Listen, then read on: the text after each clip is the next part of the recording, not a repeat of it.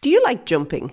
I have this feeling that for most riders who do not enjoy jumping, it's not actually the jumping, it's the bit in between the jumps. If you're having this constant tug of war with your horse, not all that enjoyable, is it? So today I want to talk about how you can more effectively use the space between the jumps, even if you're just into flat work.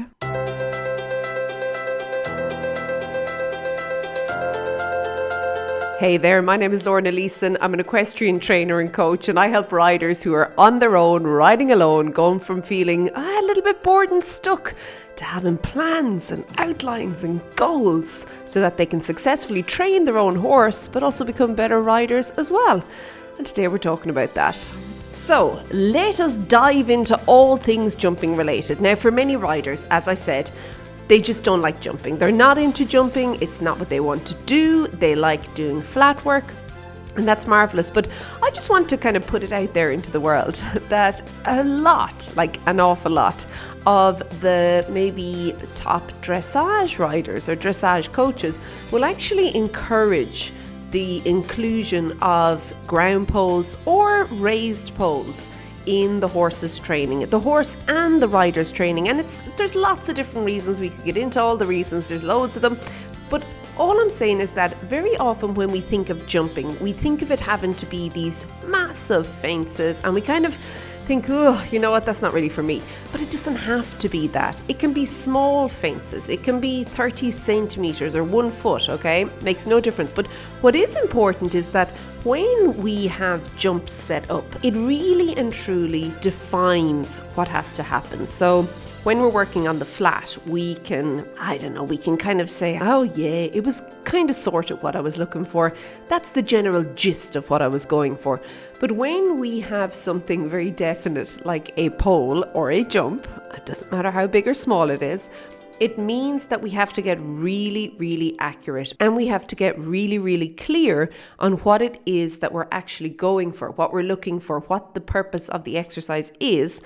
And we have this very measurable way of kind of noting if we happen to make that happen or not, okay? So jumping is really good for that. It just helps to, I feel like, focus things a little bit more. And where I would start or suggest starting, if you're kind of thinking, oh, okay, I'll give it a go, would be working on the track or the line. Now, lines are not just for jumping, and neither are tracks, okay? Obviously, whenever you're riding, there's lines and tracks. Like if you work off of the outside track and you're working just maybe 2 or 3 or 5 meters on the inside track of an arena, you are riding a line. You're really and truly in charge of making sure that you and your horse stay on that line. But again, when we're jumping, it's more definite. There is kind of this start point and this end point, okay? And I really do believe that all riders need to know how to ride a line. And again, regardless of what your actual goal is with riding, okay? Being able to ride the line is going to help you and your horse remain focused, stay on track, and basically keep you going the best possible way forward and keeping the energy flowing that way as well, okay?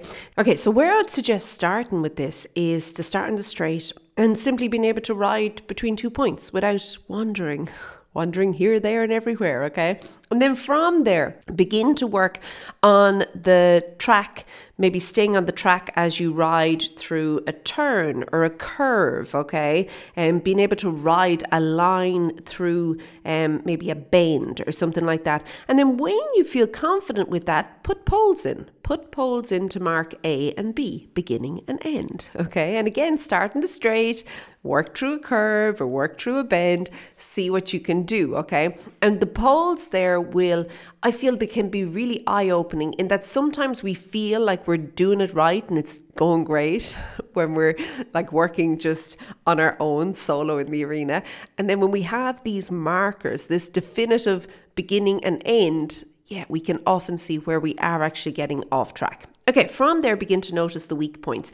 Now, the weak points is where energy is being lost, okay? And this energy can be lost for you, for your horse, or maybe the both of you. So it could be an outside shoulder, or it could be an inside hind leg, okay? But either way, if you can figure out where you and your horse are losing energy, you can begin to work on strengthening those weaker points, and because of this, create more flow, okay? So when we can begin to really and truly begin to create this flow, and we begin to notice where the leaks are, we begin to block the leaks, okay, that's where we can eventually begin building up to true impulsion, which is important if you do want to go further in your training with your horse, okay?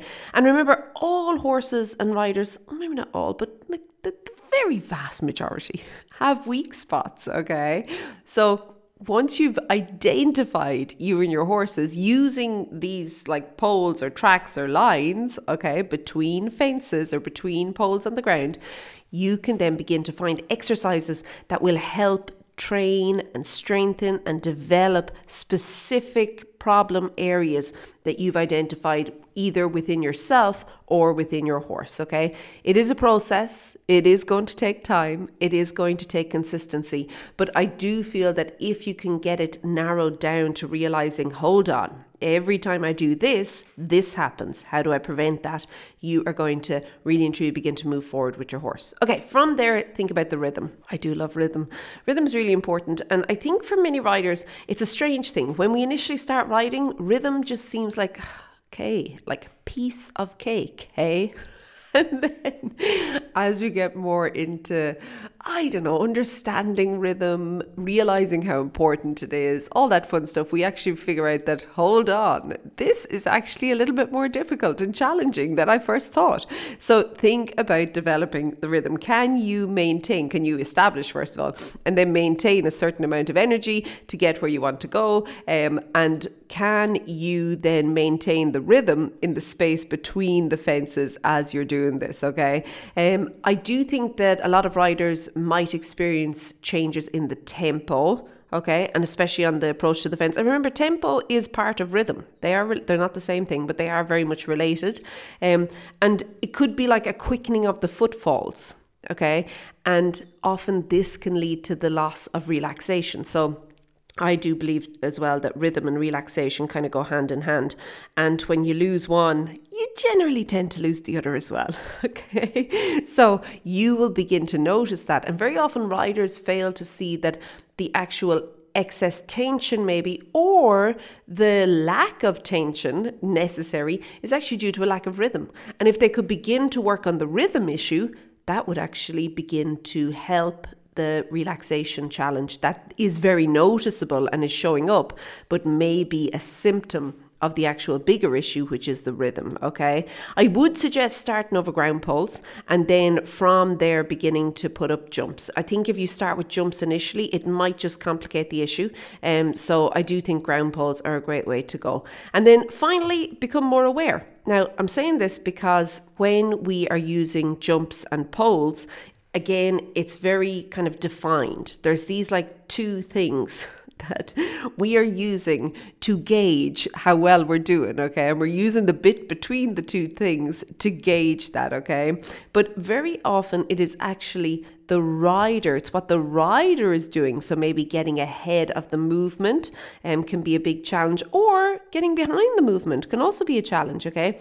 It could be that you've a lot of stories in your head regarding jumping, so you've too much tension going on in your body, okay? There's lots of ways that our actual thoughts, and not just that, then what we're physically doing is actually changing the outcome for us. And again, if we use fences, we can see that. We can begin to really and truly notice this.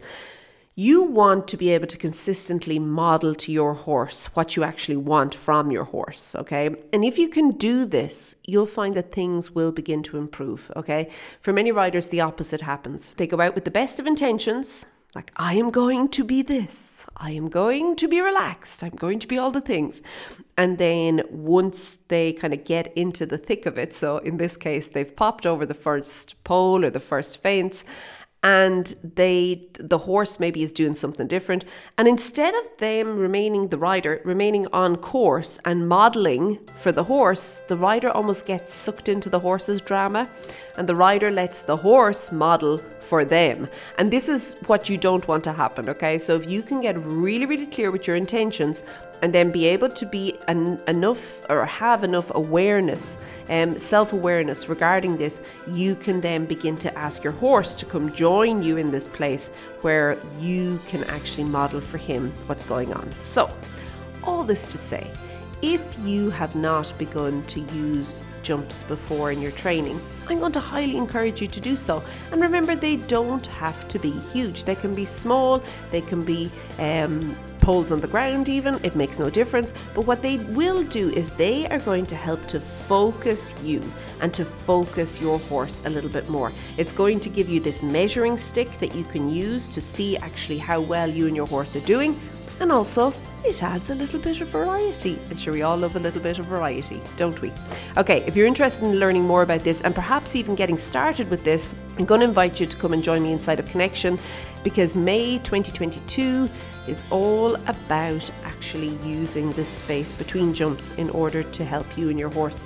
And all the episodes and the lessons are in there waiting for you if you want to use them to really and truly begin to, move things forward for you and your horse. Do something different, get a couple of ideas, and then have more fun and get more progress as well. So you can find out all the details over at stridesforsuccess.com/connection. Okay, I'm going to leave it at that. Have a great week. Keep well. I'll chat to you soon. Be good. Bye.